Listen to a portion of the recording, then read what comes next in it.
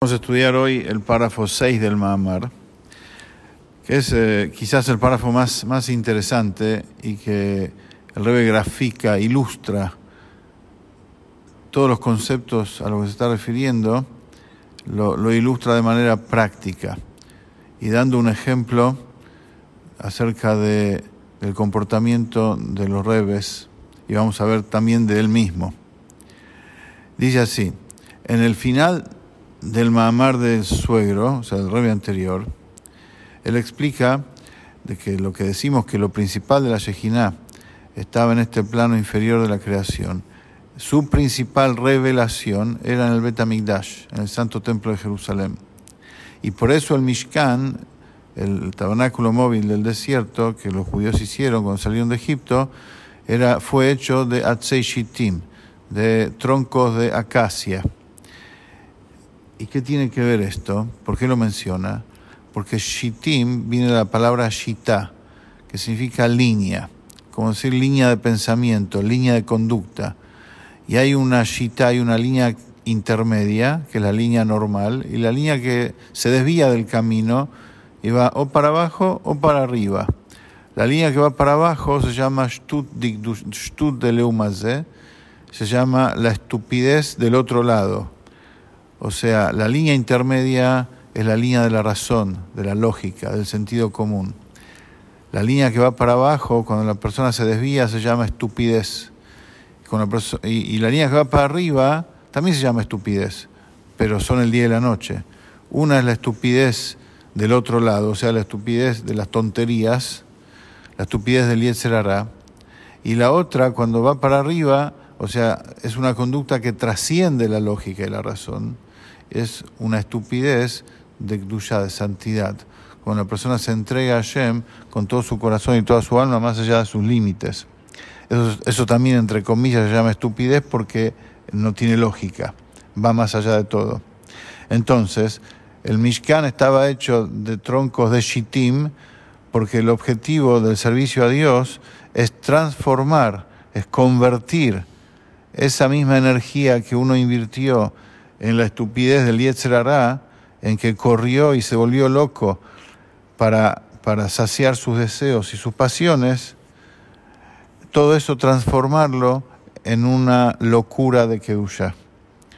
O sea, la misma energía, invertirla y dedicarse a Torah y Mitzvot como Hashem quiere.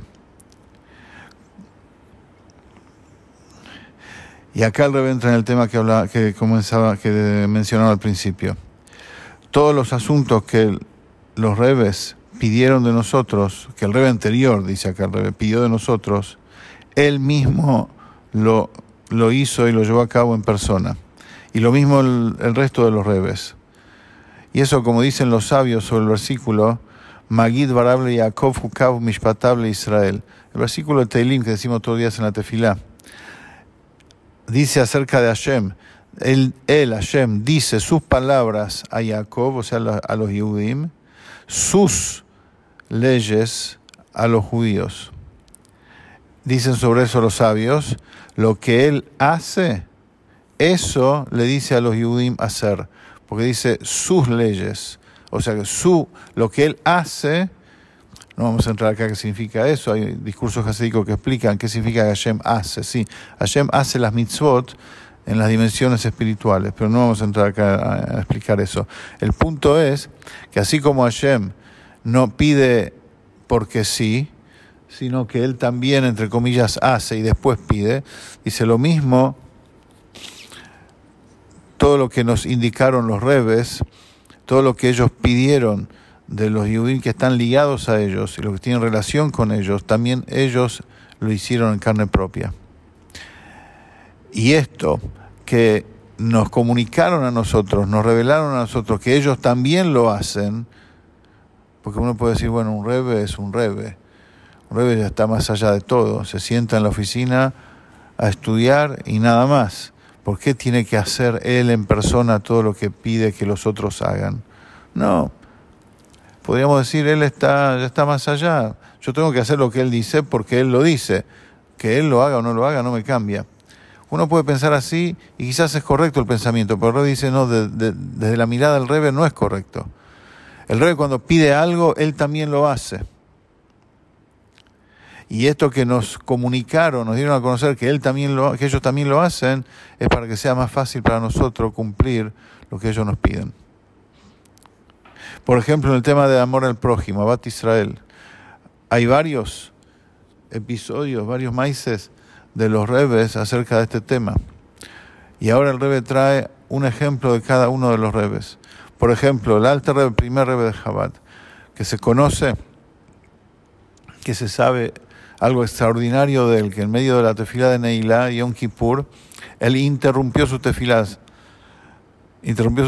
y fue a la punta de la aldea, mejor dicho, se internó en el bosque, se metió en una casa y había allí una parturienta que no había nadie porque todo estaba en el Shil, que se estaba muriendo. Y cortó para ella leña, prendió para ella fuego, cocinó y le dio de comer. O sea, eso es el Alter Rebbe en medio de Yom Kippur, en la tefilá de Neilá de Yom Kippur, en la tefilá de Neilá de Yom Kippur del Rebbe, del Alter Rebbe, que podemos imaginarnos qué significa eso, qué altura espiritual significa. Él sintió que había en el bosque alguien que se estaba muriendo. Interrumpió todo y fue y le salvó la vida. Ese es un ejemplo extraordinario. Y el Rebbe habla, el Alter Rebbe habla en el Tanya, en el capítulo 32, Lev, corazón de Ahavat Israel, cómo debe ser eso, que es la base de toda la Torá, y él nos mostró con su ejemplo personal cómo se cumple el tema de Ahavat Israel. Él podría haberle dicho a otro que vaya, a un hijo, a un Hasid que vaya. No, él mismo interrumpió su tefilá y fue. Lo mismo su hijo, el segundo Rebbe.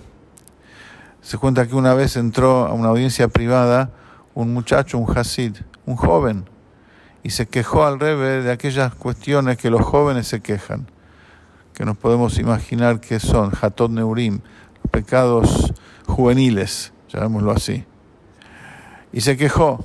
El Rebbe levantó la manga de su camisa, de su saco y camisa, y le mostró su brazo, y mostró que estaba toda sarpullida, toda lastimada, su piel.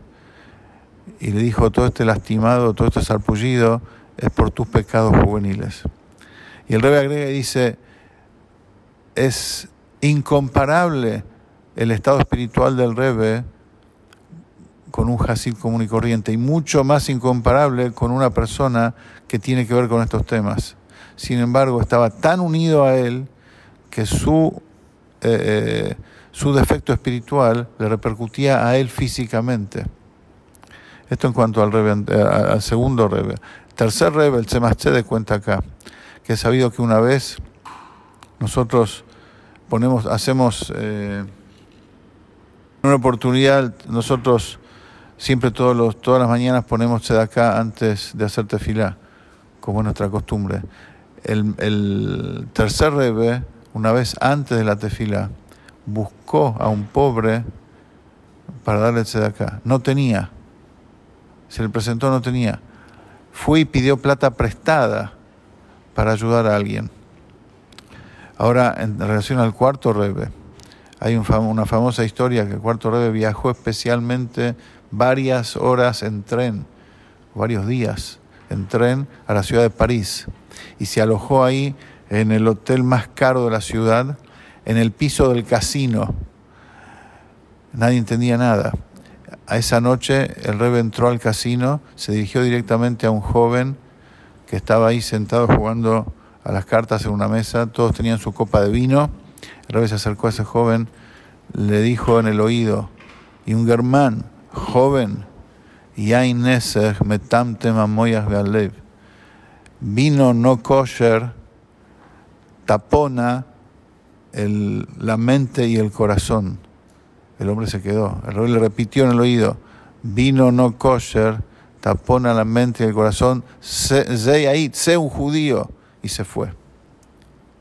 Cuenta la historia, acá el Rebbe no lo cuenta con todos los detalles, pero cuenta la historia de que el Rebbe estaba muy conmocionado después de eso. Tanto es así que se confundió de piso de su habitación cuando salió. Cuando entró a su habitación, después de un rato, este joven fue, le golpeó la puerta, entró, estuvo mucho tiempo hablando con el Rebbe, y se convirtió en un Hasid, hizo Teshuvá, que hasta hoy en día hay descendientes de él en Chabad, religiosos. Vemos de esto, el Rebbe dice acá, el cuarto Rebbe era muy preciado su tiempo, tanto es así que muchas veces a las 8 de la mañana ya estaba después de la tefilá. Sin embargo, viajó horas y dedicó días para salvar la neyamá de esta persona. El cuarto Rebbe después dijo, acá no lo dice, pero conocido el maíz, conocido todo el desarrollo del maíz, el cuarto Rebbe dijo de que durante años no había descendido así una neyamá tan alta en este mundo y que había caído tan bajo en el poder de la impureza. Y él dedicó horas y días enteros, especialmente dejó todo para salvar y rescatar ese alma. Después hay otra historia de su hijo, el Rebbe Rashab, el quinto Rebbe, que al comienzo de su liderazgo el zar había decretado cosas muy negativas contra los judíos, y él mismo, a pesar de que su hermano le dijo que no viaje a Moscú, que se iba a ocupar él, el hermano que sabía mejor el idioma, el Rebbe dijo, no, yo mismo voy, se ocupó y anuló el decreto. Él mismo en persona viajó y habló con los funcionarios que tenía que hablar y anuló el decreto. Y así también el Rebbe anterior, como dice acá, hay muchísimas historias, que se ocupó de gente, pero primero se ocupó de gente materialmente, para abrirles el corazón y después que les llegue su mensaje espiritual. Y esto no dice acá, pero la noche anterior a decir este Mahamar, este discurso jasídico que el Rebbe estamos estudiando ahora, que fue su primer discurso jasídico, la noche anterior, cuando el Rebbe estaba preparando lo que iba a decir, interrumpió, cerró el libro y se fue a visitar a un enfermo. Y después siguió estudiando. Y al día siguiente, la noche siguiente, dijo esto, o sea, él dio el ejemplo primero, lo hizo él y después nos pidió a nosotros que dejemos todo y nos ocupemos del prójimo. Seguimos la próxima.